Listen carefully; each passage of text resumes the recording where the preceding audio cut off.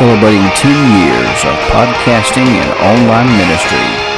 You are listening to the Bellator Christi podcast, where we take Christian truth into the arena of ideas. Now join your hosts, Dr. Brian Chilton and Curtis Evelo.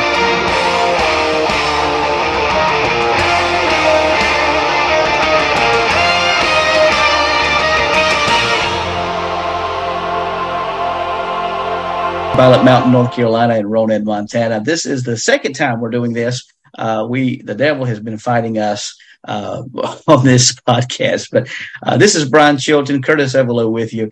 You are a part of the Bellator Christi podcast, and we're so glad that you're with us today. We are coming to you from all across the world, and as Curtis mentioned prior to us going live, we're just amazed. In our prayer time, he mentioned we're just in awe of the people worldwide who are joining us, Australia, India, Pakistan, and all points in between. And so we're just blessed and honored to be celebrating 10 years podcasting ministry, and we're so glad that you're with us along for the ride. God's got to be doing something great through this podcast moving forward, because we have been met with all kinds of technical difficulties coming our way this past month. So we're just trusting God's going to do something great with this ministry moving forward, and we know that He is. We're coming to you live a little bit later if you're watching the live stream than we normally do. I was blessed and honored to be part of a memorial service hosted by the hospice agency that I work for. They do it every year, and there were 4 memorial services, 2 in Virginia, 2 in North Carolina.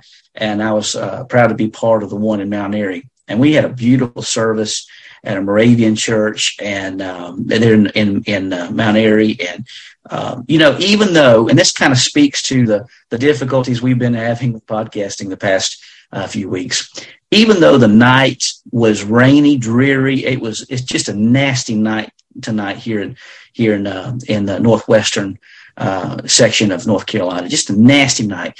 And I went to the church, and I thought to myself going in, I thought, oh man, no one's going to show up tonight.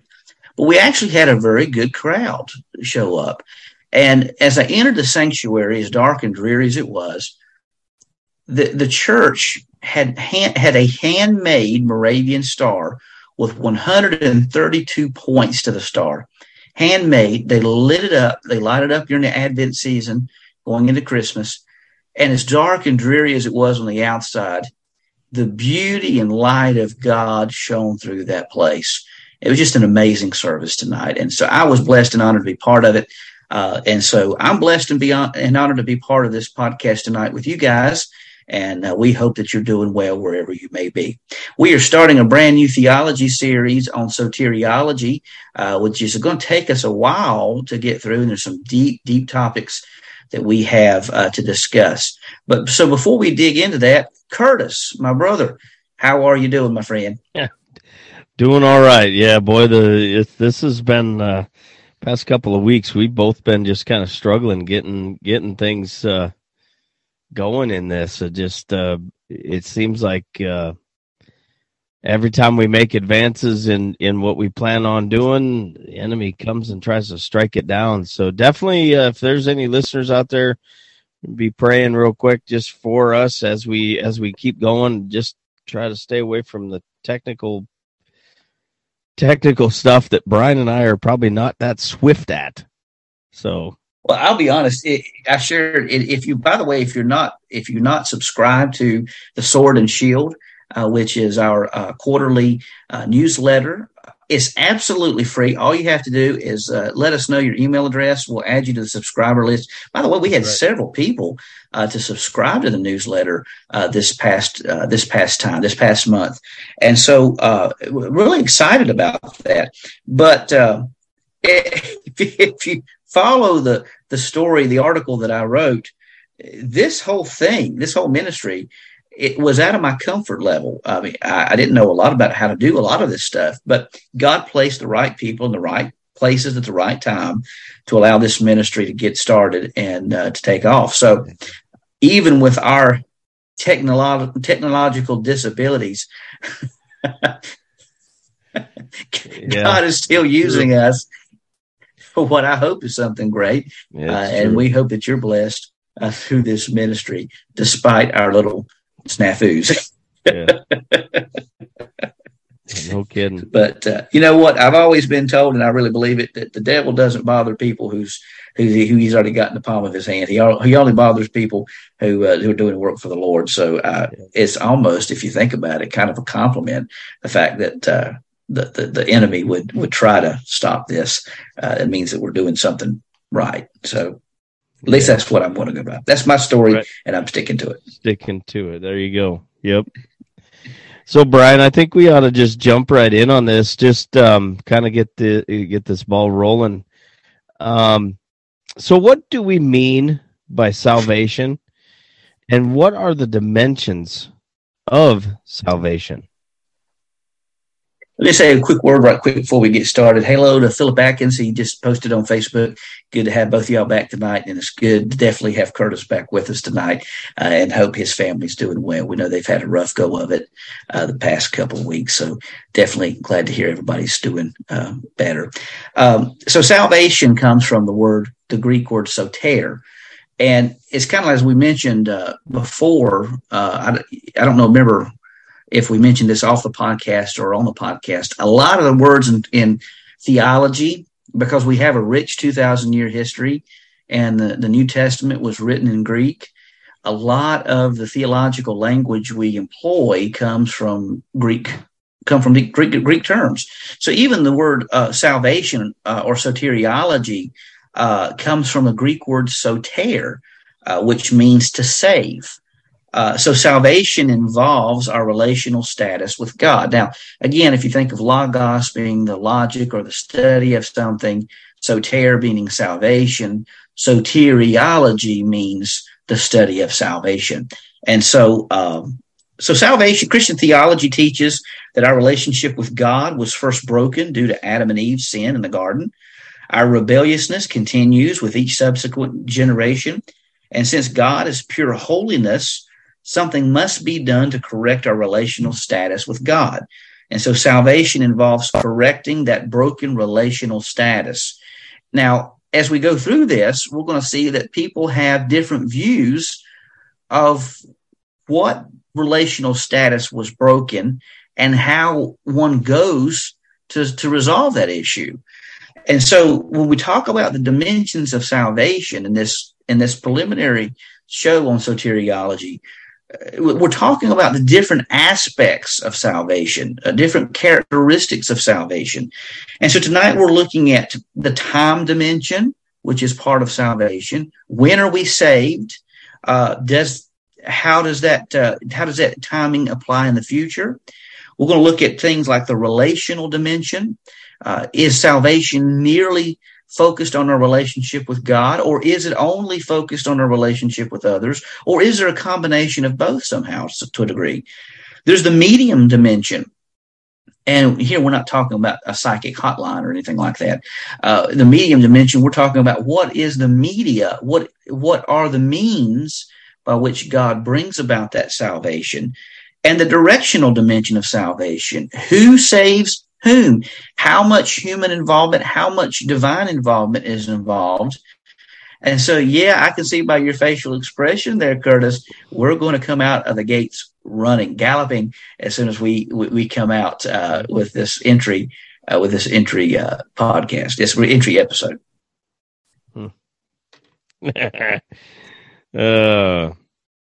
So you said the dimensions were they were time, relation, medium, and direction. And there may be a few others that we discuss, but those are going to be the main four. The time dimension, when are we saved? Does that salvation continue?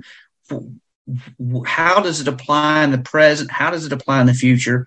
The relationship, the relational dimension, what relationships are impacted? The medium dimension, what is it that's used to bring about our salvation?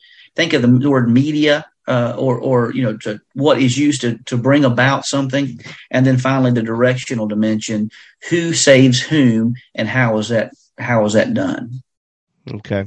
My question is, with the medium, could we consider, natural, just the natural things we have in life? Or would it be something that's a direct communication, or what would that be? These are more the tools that are used to bring about our salvation. Oh, gotcha. And let me just say that this podcast is really going to serve as a launch pad to some other podcasts we're going to have. So some of this material we're going to rehash a little bit later on. Gotcha. And some of it's going to be fleshed out even further as we go through this entire series. So we've got a lot coming up. Good.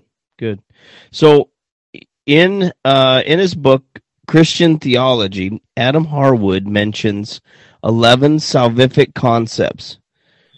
What are those concepts, and how do we relate our salvation, and how do they speak to what we are saved from? Initially I wasn't going to put this in there, but I've been reading through Adam Harwood's book, Christian Theology, and I have to say that I'm actually enjoying going through it. It's a really good book. There were some things that I wish he would fleshed out a little bit more, just at a cursory glance at it. But as I'm going through this book, it's really well done. And he mentions 11 terms of salvation, or 11 salvific concepts. And we're not going to really go through all of this tonight, but I just want to present it out there, since this is kind of an introductory episode on soteriology, on the issue of salvation. I think it's important to mention these. The first term he uses is deliverance, that God delivers us from the impact of sin. He delivers us from the clutches of sin in our lives. The second is an entrance into God's kingdom. Salvation brings about, the whole concept in Scripture is to bring us into the kingdom of God. You don't have to wait to get the kingdom of God when you go to heaven. If you're a member of the covenantal community in Christ, you're already part of that kingdom now. We are kingdom citizens right now, part of that heavenly kingdom. New life, that's the third. New life, the new life we have in Christ, the transformation he brings. Belonging to God's family is the fourth. This is much akin to the entrance into God's kingdom, but we're a part of a big family. We're this family. I mean, Curtis, you and I are brothers in Christ. Now, we don't have the same mother, but we're brothers. We do have the same bloodline. Right. Now you say, wait a minute, Brian, I know you're doing this genealogy, but how do you know we're part of the same bloodline? Because we're part of the bloodline of Christ. Right. We're part of this huge family. This family that's in heaven, the family that's now on earth, the family that is to come. We're part of this huge family of God. Salvation evokes that membership into that family. Forgiveness of sin. Of course, this is self-explanatory, but a huge concept when it pertains to salvation. Reconciliation with God is the sixth concept he mentions, that we are reconciled. We're made right with God. Redemption from sin, redemption from the clutches of sin's power over our lives and the punishment that it brings. Sanctification is the eighth concept he mentions, that we are being sanctified. We have been sanctified. We're being sanctified, made into the image of Christ. Being set apart is what sanctify means, to be set apart. Transformation, again, the transformation that God brings about in our lives. As the old saying goes, I'm not what I should be, but praise God, I'm not what I used to be. God is molding us and shaping us into his image. Righteousness, putting us on a righteous path. And then participating with God in the kingdom work. God could have done all this stuff by himself. He could go evangelize by himself, go disciple by himself, go minister by himself. But he chooses to use us in his ministry. It's an honor for us to be able to serve in the kingdom of God. And so we're able to participate in these things because of the salvation that God brings about in our lives. But so these 11 concepts, these biblical concepts we find pertaining to salvation, they're mentioned by Adam Harwood, but I think they were absolutely exceptional the way he brings this out. And I think he's right. I think these are biblical concepts we find all throughout the pages of Scripture.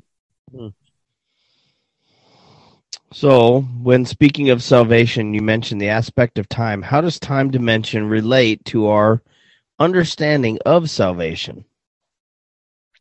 So, Scripture talks about us having been saved, being saved, and that we will be saved. So it enters into this dimension of time. And so the question is, well, which is true? Have we been saved? Are we being saved? Or will we be saved? Which of the three are true? Yes. Well, come to find out, they're all true. They're all part of that process. Justification, and here we're introduced to three terms. We're going to talk more about these. We're going to flesh these terms out more as we go through this series. The first one speaks to the past portion of our salvation, and that is justification. That upon profession of Christ, we enter into that kingdom of God. And that means that we are justified with God, which means that we are made right in the image of God, in the mind of God. All the debts have been paid, all the problems have been worked through. We are right with God, and that we are saved. That's what it means. So past, we can say we have been saved. At this point, our status moves from our existing in the state of God's judgment to the state of God's grace. Now, I believe God wants to bestow grace on everyone. And quite frankly, I do think he shows grace to everyone. But as far as the end result, we've moved from the camp of being under judgment to the camp of being under divine grace. Now, does God approach humanity in a loving fashion as he tries to bring them to salvation, or does God hate humanity before this moment? Some people believe that God despises humanity. Well, that's not what we find in the pages of Scripture. The Bible tells us that even while we were yet sinners, Christ died for us. So I think God's love is implicated throughout the entire process. So justification marks the moment that God moves our relational status from being under the stage of judgment to the state of forgiveness and divine grace. But now the Scripture also talks about us being saved in the present tense. What's that about? Well, here we learn about another term called sanctification.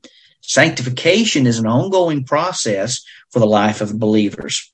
Evangelicals differ on whether or not this process can be completed on this side of eternity or not. John Wesley differs from Arminians and Calvinists, as he thought that it could be completed to a degree before eternity, but his perspective needs to be nuanced because he didn't think that you could be perfect, but he thought that you could be so fine-tuned in the Spirit of God that you would choose not to willingly sin. Now, not all Wesleyans believe in that, but that was a perspective that Wesley presented. So again, that's one of the different positions we have in soteriology. This is an area, I'll be honest, I struggle with this one. Even though I like a lot of what Wesley says, I really struggle with this. But nonetheless, a person is transformed by God's ongoing cleansing process. And that ongoing cleansing, transformative process is what we call sanctification. And then lastly, we see that Scripture talks about we will be saved. So we have been saved. We are being saved. We will be saved. Well, what does that mean? Well, here's another term, glorification. Glorification speaks to the future salvation that is to come. A person's glorification comes in two stages. First, a person is glorified when he or she enters into the spiritual domain of God. For clarity's sake, let's call this intermediate state between death and the resurrection. We'll call this paradise. The final state in our glorification comes when God gives us a new spiritual body, a glorified body. I think a quasi-physical body. I don't think it's a physical body like what we have now, because I believe that our resurrected bodies will be much akin to Jesus' resurrection body. And that one was an amazing thing we see in the pages of Scripture. I mean, he could just go through walls, but yet he could eat broiled fish. I mean, he could touch things, and it's just an amazing thing. And if our spiritual body is like that, it's going to be 10 times better, 100 times better, 1,000,000 times better than this physical body we have now. Mm-hmm. So when we receive that new glorified body, when we are redeemed from the judgment seat, when we've been marked forgiven in the final state, we've been glorified. We're going to receive a brand new body that's unlike anything we've ever seen or experienced. And so that's all part of that future glorification. So 3 terms I'm throwing out at you. 1, justified, justification. We've been made right with God in the past, the moment we received Christ as our Savior. Sanctification is an ongoing process where God is molding us and shaping us into Christ's image. And glorification is the future tense of salvation, which means that we will be made in the image of Christ. We will be at home with God for all eternity in that spiritual state and ultimately in that resurrected state in the end. Yeah, and you hear that term, we're justified, and you can break that down as just as if I'd never sinned. That's how God looks at it. I've never heard that. I like that. Just as if I'd, and then sanctified. It's just the process of God refining us, getting the dross off of the gold, so that once we are with Him, we are as of pure gold, glorified. Absolutely. So yeah, and that glorification will be glorified.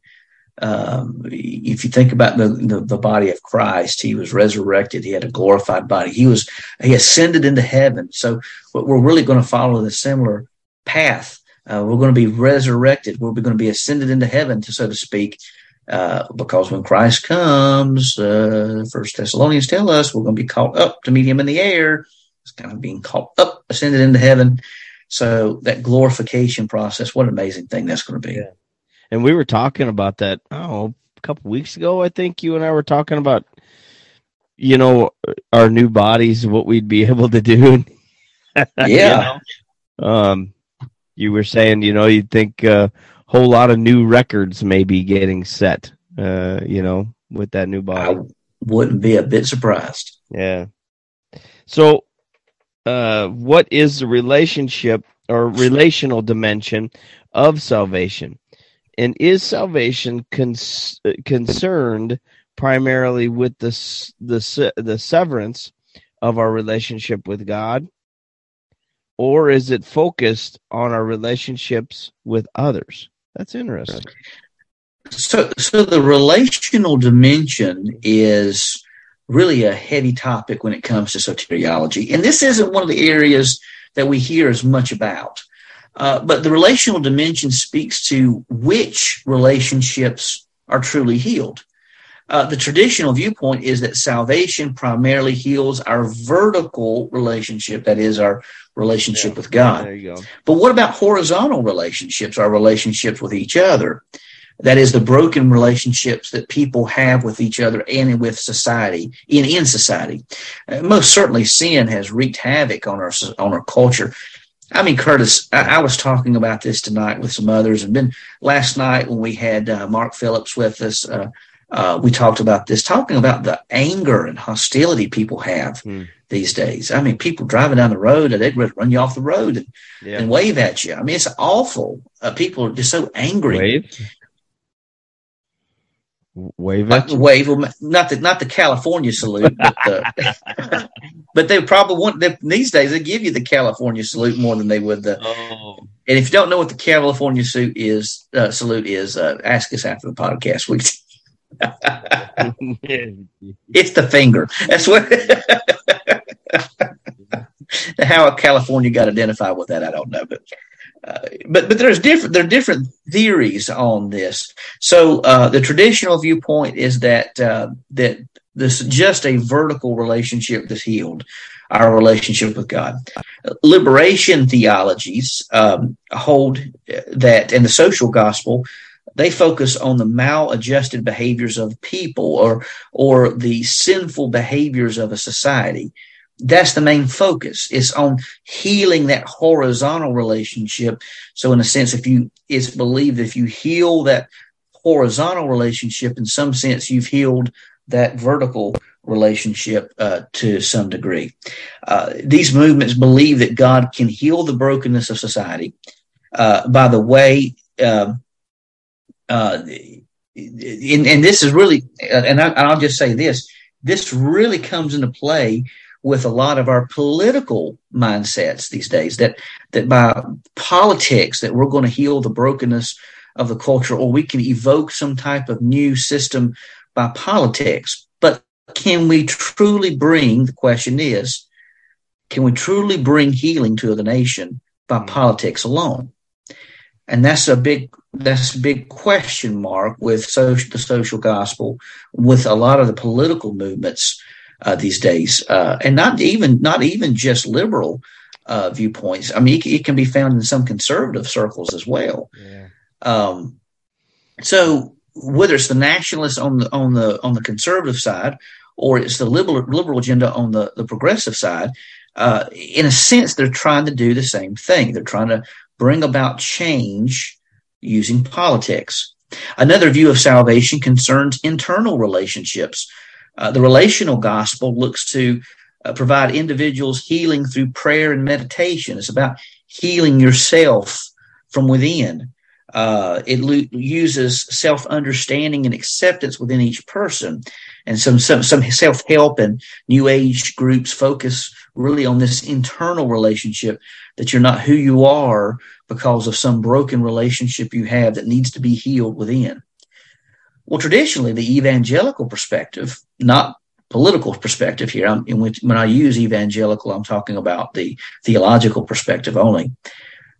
Traditionally, the biblical evangelical perspective is that, well, let me just say the biblical perspective, in my opinion, holds that once the vertical is healed, then all other relationships can be healed, because it's through that Holy Spirit of God that we can find healing, and that ultimately in the end, the society will be healed, but it's not going to come by a political movement. It's going to come by the all empowering kingdom of God, that the Prince of Peace will establish peace once and for all.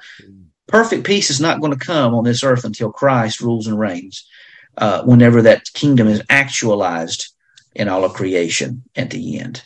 So these are at least some of the relational aspects of salvation, and there's a whole lot more, and we're probably going to revisit this as we move through the series. I can see both sides of that, though, Brian. You know, the vertical, to me, getting the vertical right does help being able to see the sensitivities that need to be given, and helps people look at people in a different way. It just helps in that. But I can also see that trying to work through the horizontal, it allows you to maybe see, I guess God moving through some of those avenues and aspects, drawing people in. So I could see both. Well, and see, what you mentioned, though, is important. Is important thing to realize is that once the vertical is healed, then the horizontal can be healed. And so, in my understanding of Scripture, true peace, I mean, there's going to be a false peace that the Antichrist is going to try to bring about. So he's going to promise peace, but he's just duping everybody into his agenda. Ultimate true peace is not going to come until Christ rules and reigns from on high, until the kingdom of God is actualized. And ultimately, in the end, when we talk about the millennial reign of Christ, we're getting into eschatology here. But then you also have the new creation and you have the new earth. And that is when we truly finally have peace. But to your point, I would also agree that I think that the vertical flows into the horizontal, if that makes sense. Mm-hmm. And so I think that once we, as children of God, have a right relationship with God, then we can evoke change into our culture and into our relationships, into the brokenness of society as the Spirit of God really flows out. I mean, that's my perspective, and I'm sure there are a billion other different interpretations out there. Sure, yeah.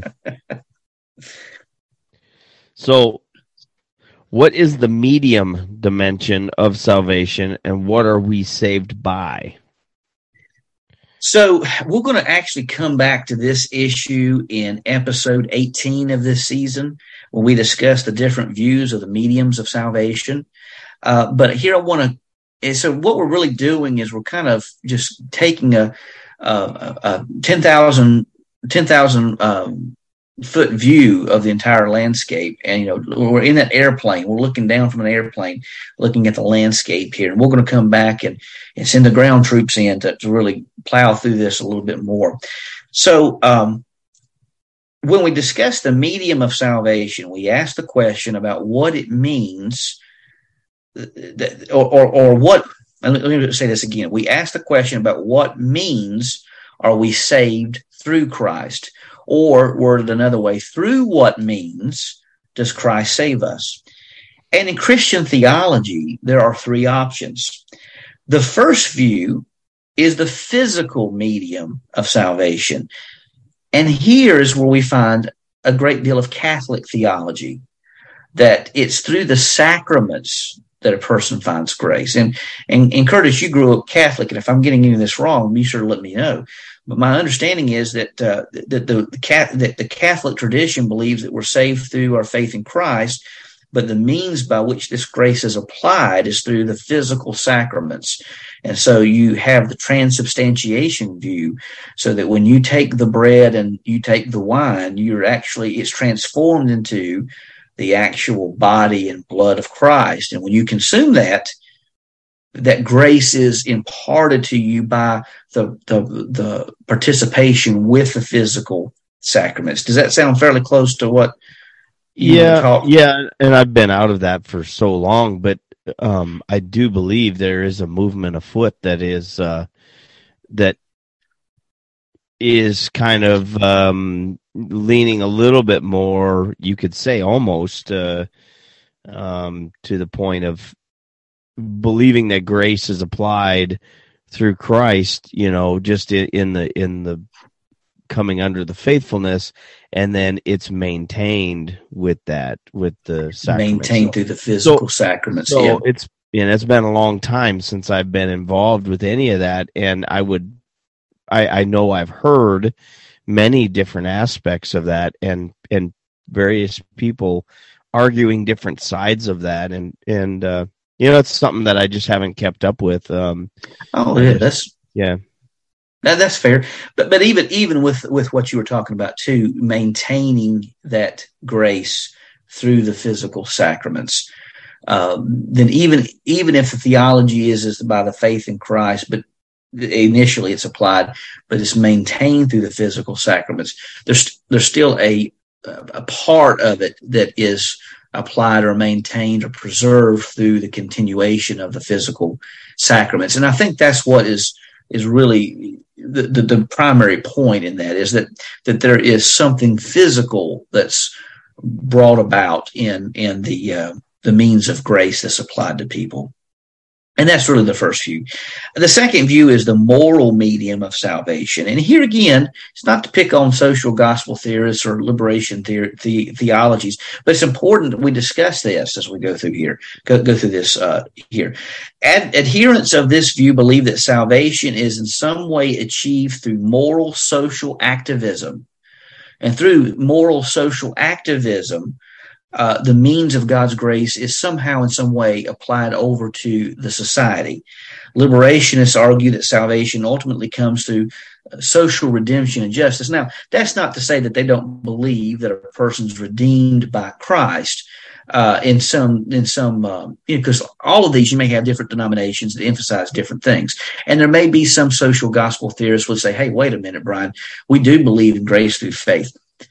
But the point is that the means by which, just as you mentioned with Catholic theology, it may initially be by grace through faith in Christ, but it's maintained through the physical sacraments. It may be that the emphasis here is that to truly show the grace of God on a culture, you have to work through social injustices to bring about change in a society. So that's why social activism is very important in social gospel theories. And the third view is the spiritual medium of salvation. And evangelicals, in the true theological sense, argue that salvation is spiritually applied by grace working through faith in a person's heart. Now, that's not talking about the physical heart. That's talking about the heart, meaning the cardia, meaning I think it's kavav in Hebrew, if I'm not mistaken. It's the totality of one's inner man, the totality of one's being. And so when you're transformed from the inside out, from the heart flows out speech, flows out actions. When your heart is right with God, truly right with God, then it's going to correct your speech. It's going to correct your social interactions. And so in many ways, I think the biblical perspective is that redemption comes through the spiritual, but in some sense impacts and flows through these other 8 avenues. So I think that there may be some areas, not saying that the physical sacraments preserves us in the grace of God, but there may be physical things that can be redeemed and used for the glory of God, or maybe that we as believers in Christ work to fight for justice and fight for these different things, these injustices that we see, that we stand up for the oppressed. That's a very biblical perspective. Seek justice, stand up for the oppressed, defend the widow's cause, seek truth. These are all very much biblical principles. But I think the primary mover, at least in my theology, the primary mover comes by having that heart transformation coming from the Spirit of God, which can lead into some of these other avenues as the Spirit truly works through His people. Hmm. Well, and it also states in the Scripture where the Holy Spirit connects with our spirit, and we know through that we are saved, because there's a communication there. Absolutely. So, what is the directional dimension of salvation? That is, who saves whom? Is salvation something that we do ourselves, or does it stem from someone or something else? Are you buckled up, Curtis? We might better buckle up here. Yeah. So here we're getting into some deep stuff, friends, and this may be a podcast. Curtis has often said that some of these podcasts you may want to go back and listen to again, take notes. I think this series is going to be one that you're going to want to do just that. For sure. So there are several positions, but I'm going to give 3 for the sake of time. I'm going to give 3. The Reformed position, and so the question here again is whether we participate in salvation to any degree, and if so, what does that entail? The Reformed position holds that salvation is completely a work of God with no human interaction whatsoever. This is more the Calvinist perspective. A person does not even respond to the gospel call in more determinist versions, but rather God completely saves a person by His complete effectual grace, is completely, fully a work of God without any human interaction whatsoever. And I apologize if you hear my cat in the background. He is going crazy today. I don't know if it's the weather or what it is. If you hear him meowing, he's fine. He's just him in the background.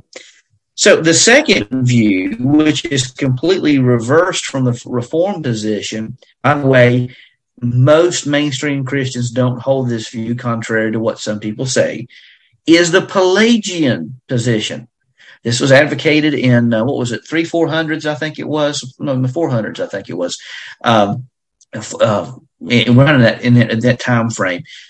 Pelagius came into a big debacle with Augustine, and so the whole theory, the whole the thing there. But Pelagius held that a person completely, and this is what makes his view heretical. Pelagius held that a person completely saves oneself by behaving in a moral, upright manner. In other words, Jesus set the model for our lives, and it is completely up to each person whether he or she is saved if they live out a moral, upright life. So, in other words, in the Pelagius' view, there's no divine grace bestowed upon a person. You just live a good moral life and you're saved. That sounds a lot like universalism. It does. And so there's no Arminian Wesleyan that I know of that holds that view. There's no provisionist. There's no traditional Baptist. There's no one that I know of that holds that view. So this accusation that so-and-so is Pelagian if they hold this or that view doesn't stand up to the historical doctrine that Pelagius taught. Surprisingly, this model has gained a lot of traction in modern times, especially with New Age beliefs, and in some liberation theologies, not all of them, but some, and even some Christian eschatological versions found in postmillennialism, even can advocate that if we do a good enough job as the church, then we can evoke the second coming of Christ just by our actions.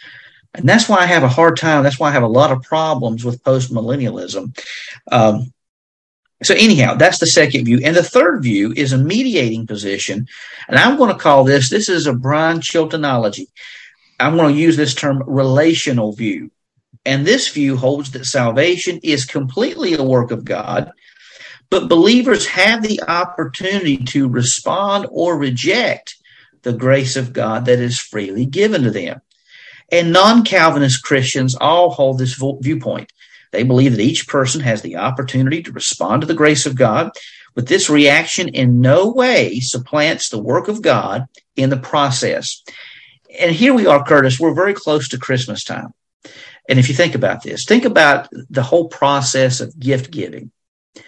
So, Curtis, I'm sure you've gotten a gift. You've bought a gift for a member of your family. I'm going to use your wife, Chris.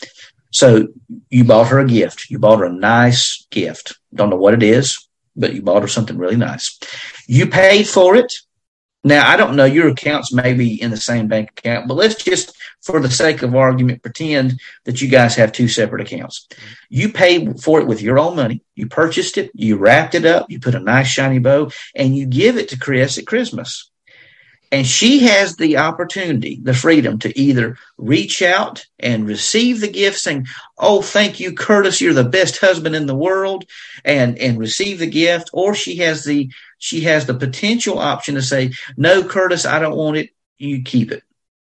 Now, either way, you paid for the gift. Curtis paid for the gift. Curtis wrapped it up. It is completely Curtis's work that brought about that gift. But it's Chris's opportunity to respond or reject to the gift that's been freely given to her. And that's what non-Calvinists hold. They believe that there's a responsiveness to individuals, but that in no way means that they take credit for anything that's done with the whole process of salvation. They're merely receiving a gift paid for, evoked, brought about, freely offered by God. It's just a matter of reception or rejection. And so that's the relational perspective. So those are the three primary viewpoints when we talk about the relational dimension of salvation. There's a lot there. Now, let me know when your Christmas time comes whether Chris receives or rejects the gift you give her. Yeah. I gotta buy one first, don't I? Chris, if you're listening to this, I apologize. Giving that one up. So here we're getting close to the end, Brian. So let's take some time here, and before concluding, let's give a basic assessment of the ideas involved with soteriology.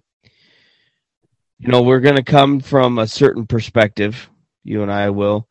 Can you give us a brief overview of the different soteriological positions and which one we hold, and give us, a roadmap or ideas for the episodes ahead?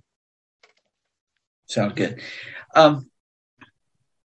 So let me first of all give you a roadmap, and I'm going to have to pull up a different document here for the episodes coming ahead.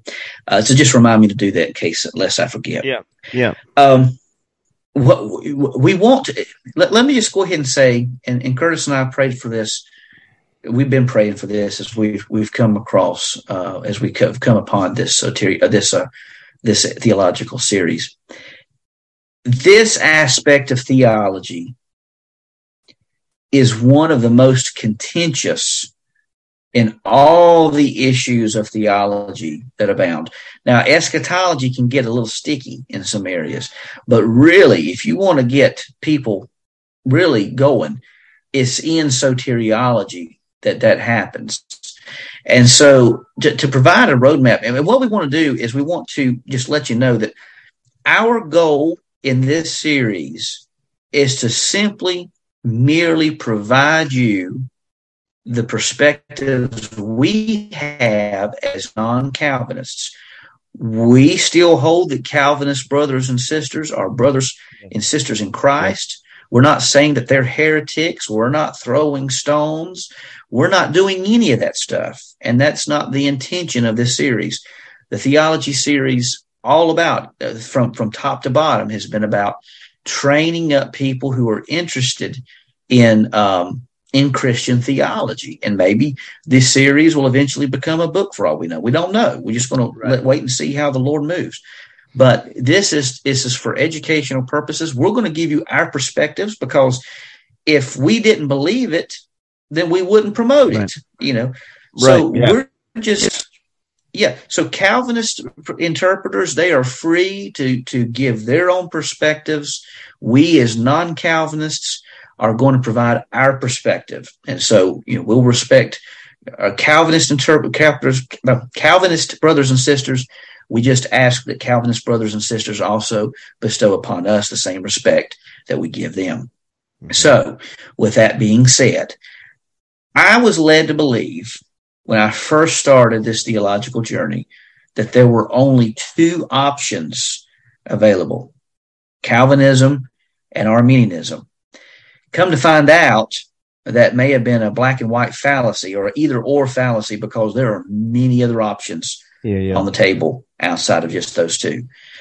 So, as Calvinism is the viewpoint that stems from John Calvin, the reformer from Geneva, who wrote a book, found in his book, Institutes of the Christian Religion. And a lot of times his theology is summarized by the acronym TULIP, T-U-L-I-P, total depravity, unconditional election, limited atonement, irresistible grace, and perseverance of the saints.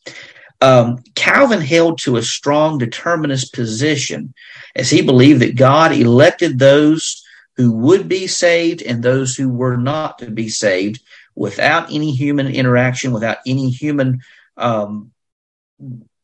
without the ability for anyone to repent or do otherwise.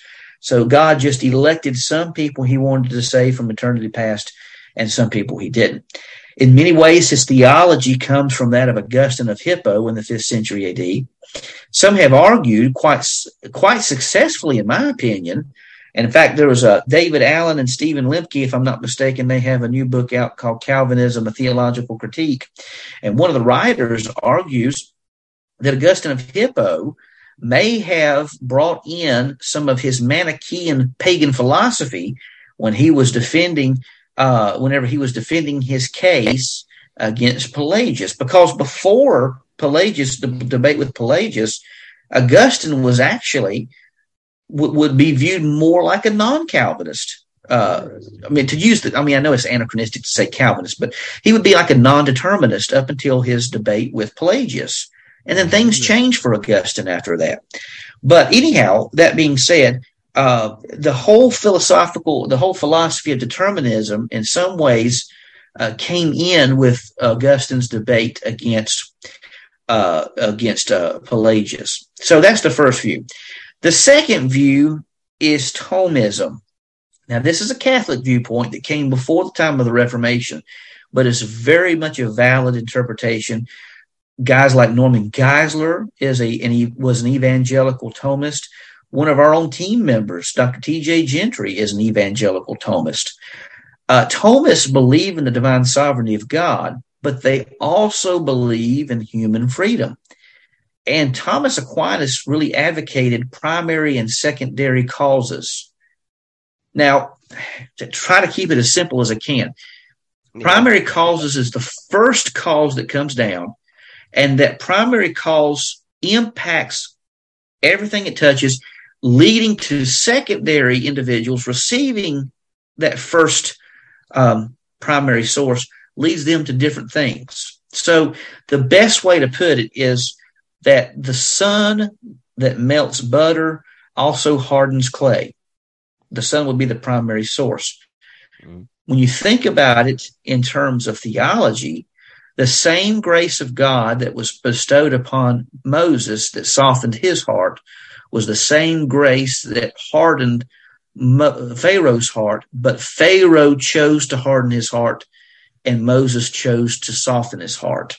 So there's a responsiveness that comes about. So that's Thomism, and there's a lot more. I mean, the man wrote over 15,000 pages.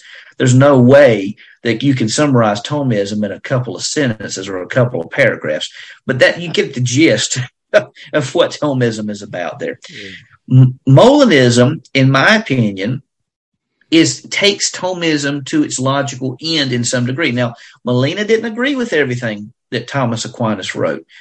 That's why I'm kind of somewhere in the middle between Thomas Aquinas and Molina. Molinism, as you've heard about already on this podcast, Molinism holds that God has middle knowledge, meaning that he knows what free creatures will choose to do, but his knowledge in no way impacts the freedom of that person to do this or that. So God is sovereignly working through his middle knowledge, knowing what people will and will not do. Provisionism is the fourth view. So we've got Calvinism, Thomism, Molinism. Provisionism is the fourth view. Light and Flowers has really advocated this position.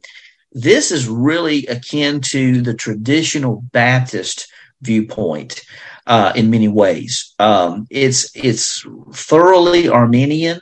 Now, he does believe in Light and Flowers, at least from my understanding, unless he's changed. He seems to hold to the viewpoint that salvation is secure, the security of salvation. So that's why I would link that as a different perspective than traditional Arminianism. So, but outside of that, he's on key with everything that Arminians believe. Classical Arminianism or Remonstrant theology comes from Jacob Arminius. And in this theology, it's believed that God in his foreknowledge knows what is going to happen. And through his foreknowledge, he chooses to save those whom he foreknows will respond to his salvation when it's freely offered. So he looks into eternity, from eternity past into the future, knows how people are going to respond, and elects to save those who receive him. But then here's with classic Arminianism, I need to make this point. Arminius believed that it may be, now he didn't say he absolutely agreed with this, but he said it might be possible for someone to lose their salvation. But Arminius gave this caveat: if a person ever did lose his or her salvation, he said that person could never be saved again. Mm-hmm. So if you give up your salvation, you can't be resaved. Now, this leads to the sixth view. John Wesley is a traditional Arminian through and through. But on this point, Wesley said, if you submit and give up your salvation, then God will let you back in. If you later decide and say, maybe you gave up your salvation, you lost your salvation, but you later say, hey, I really want to be saved after all, God will let you back in the kingdom. He'll let you back in the family, even after losing your salvation. The seventh view is open theism. This viewpoint holds that God doesn't know future events. So he gives. So election isn't. He elects a corporate body, perhaps. Arminians believe this. Wesleyans believe this. But he doesn't elect individuals because he doesn't know who's going to receive. He has a good idea, maybe, but he really doesn't know in the future what's going to happen. And then you have the eighth view, which is Pelagianism, which is to say that God, that a person saves him or herself through their actions. I think you can also even add the viewpoint of Karl Barth. Karl Barth believed that Christ was the elect one, and that people, whenever they respond to the grace of God, they enter into that elected family. So this whole idea of foreknowledge and stuff like that really doesn't play into Barthian theology as much as it does others. And so just as a full caveat, I identify more within the realm of the Molinist, Thomist, and Provisionist camps. Those are the three camps I identify with. I think Curtis has mentioned, and correct me if I'm wrong, you're more in the area of Provisionism and Wesleyanism. Would you agree with that, Curtis? Yeah, I would say you could almost say soft provisionism and maybe a little bit kind of dancing in that Wesleyanism. I would say definitely with that, and that just comes from I guess to me, really, what that comes from is seeing our own interactions as we're going through life and seeing people really piquing an interest in God and then eventually turning towards that, and just those types of things. I don't want to get into that because we're getting pretty late, but that's kind of where I lean. Yeah, I would definitely lean a little bit more there. And just so you know, Bellator Christi is open to a plethora of viewpoints in this perspective. Now, we are a non-Calvinist organization, and we have all of our members sign a notice, a statement of faith indicating that they understand that when they join Bellator Christi, they're joining a non-Calvinist denomination, not a denomination, non-Calvinist organization is what I'm trying to say. Right. And but we don't advocate the Calvinist perspective, but we also don't advocate the open theist and Pelagian viewpoints either, because right. I mean, I think I can speak for everyone on the team. I think we all have a problem with open theism, and we all have a problem with Pelagianism.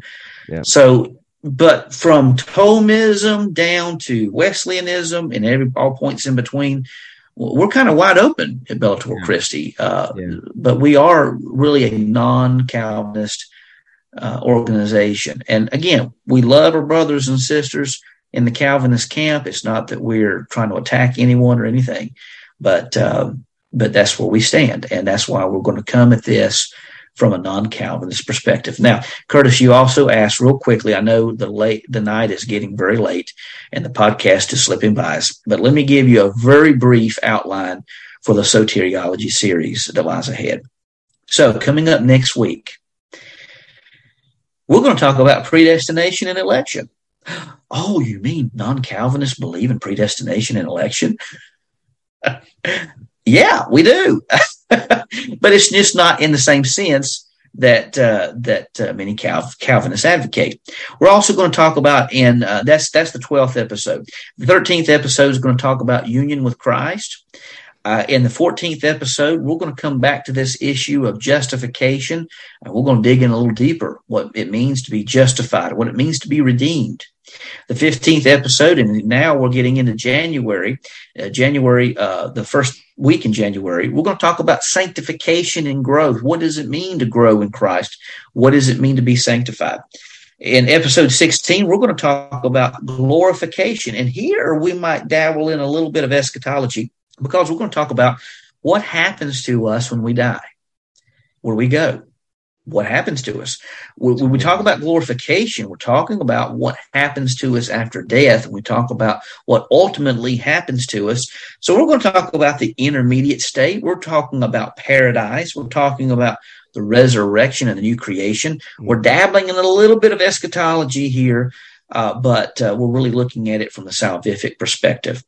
The 17th episode is Adoption and Spiritual Family of God. We're going to come back to this entrance into the family of God. In the 18th episode, we're going to look at the different views on the means of salvation. We're going to come back to that whole idea of these different mediums and dig into that a little bit more. Our 19th episode, getting into February here, we're going to talk about the depravity of man. Is it total or is it radical? You mean we kind of hold to that tulip just a little? We do believe that there's a sin problem. So, but is it total? Is it radical? How does that work? The 20th episode is the grace of God. Is it irresistible or resistible? We're going to dig into that. We're going to take a look on episode 21. We have a special guest coming on the podcast with us, talking about the corporate view of Romans 9 and how Romans 9 may not indicate individual election as we've been led to believe, but may have a different perspective. And we're bringing on a heavy hitter, one of my dissertation team members, Dr. Chad Thornhill. You will be blessed.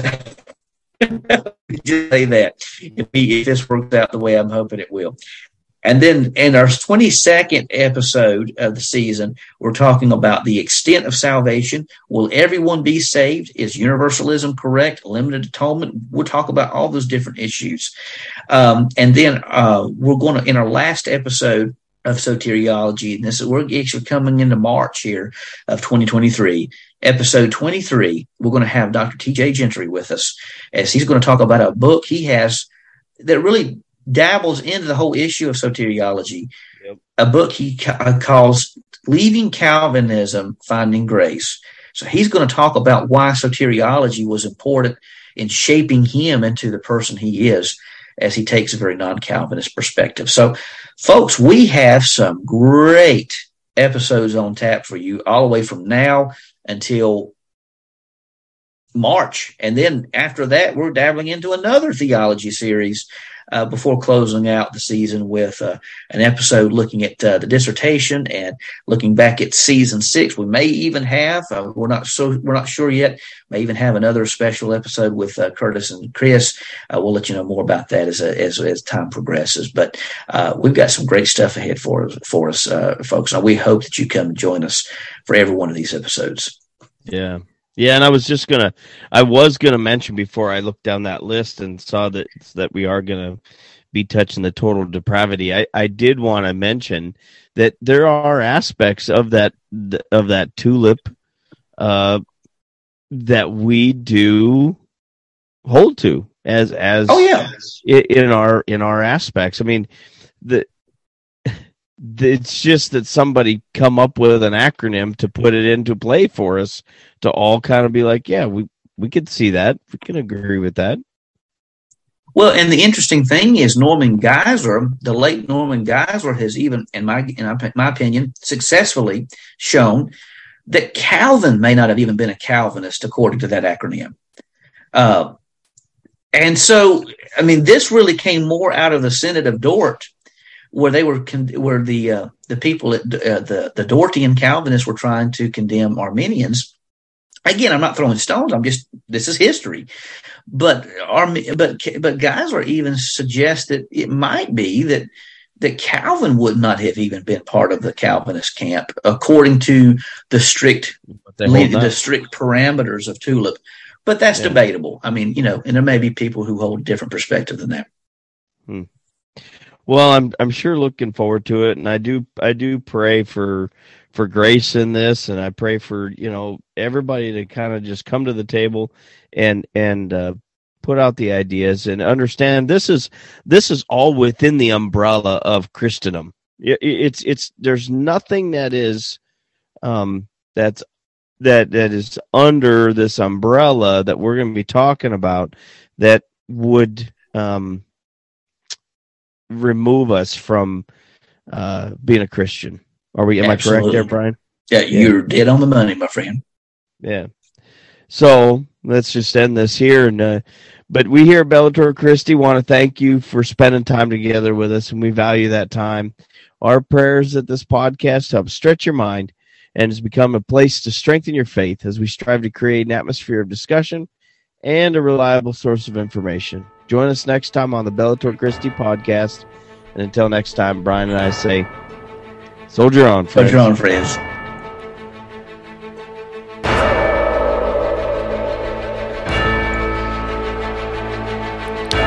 You've been listening to the Bellator Christi podcast with Brian Chilton and Curtis Evelo. This podcast is an exclusive production of Bellator Christi Ministries and is protected under Creative Commons copyright, all rights reserved.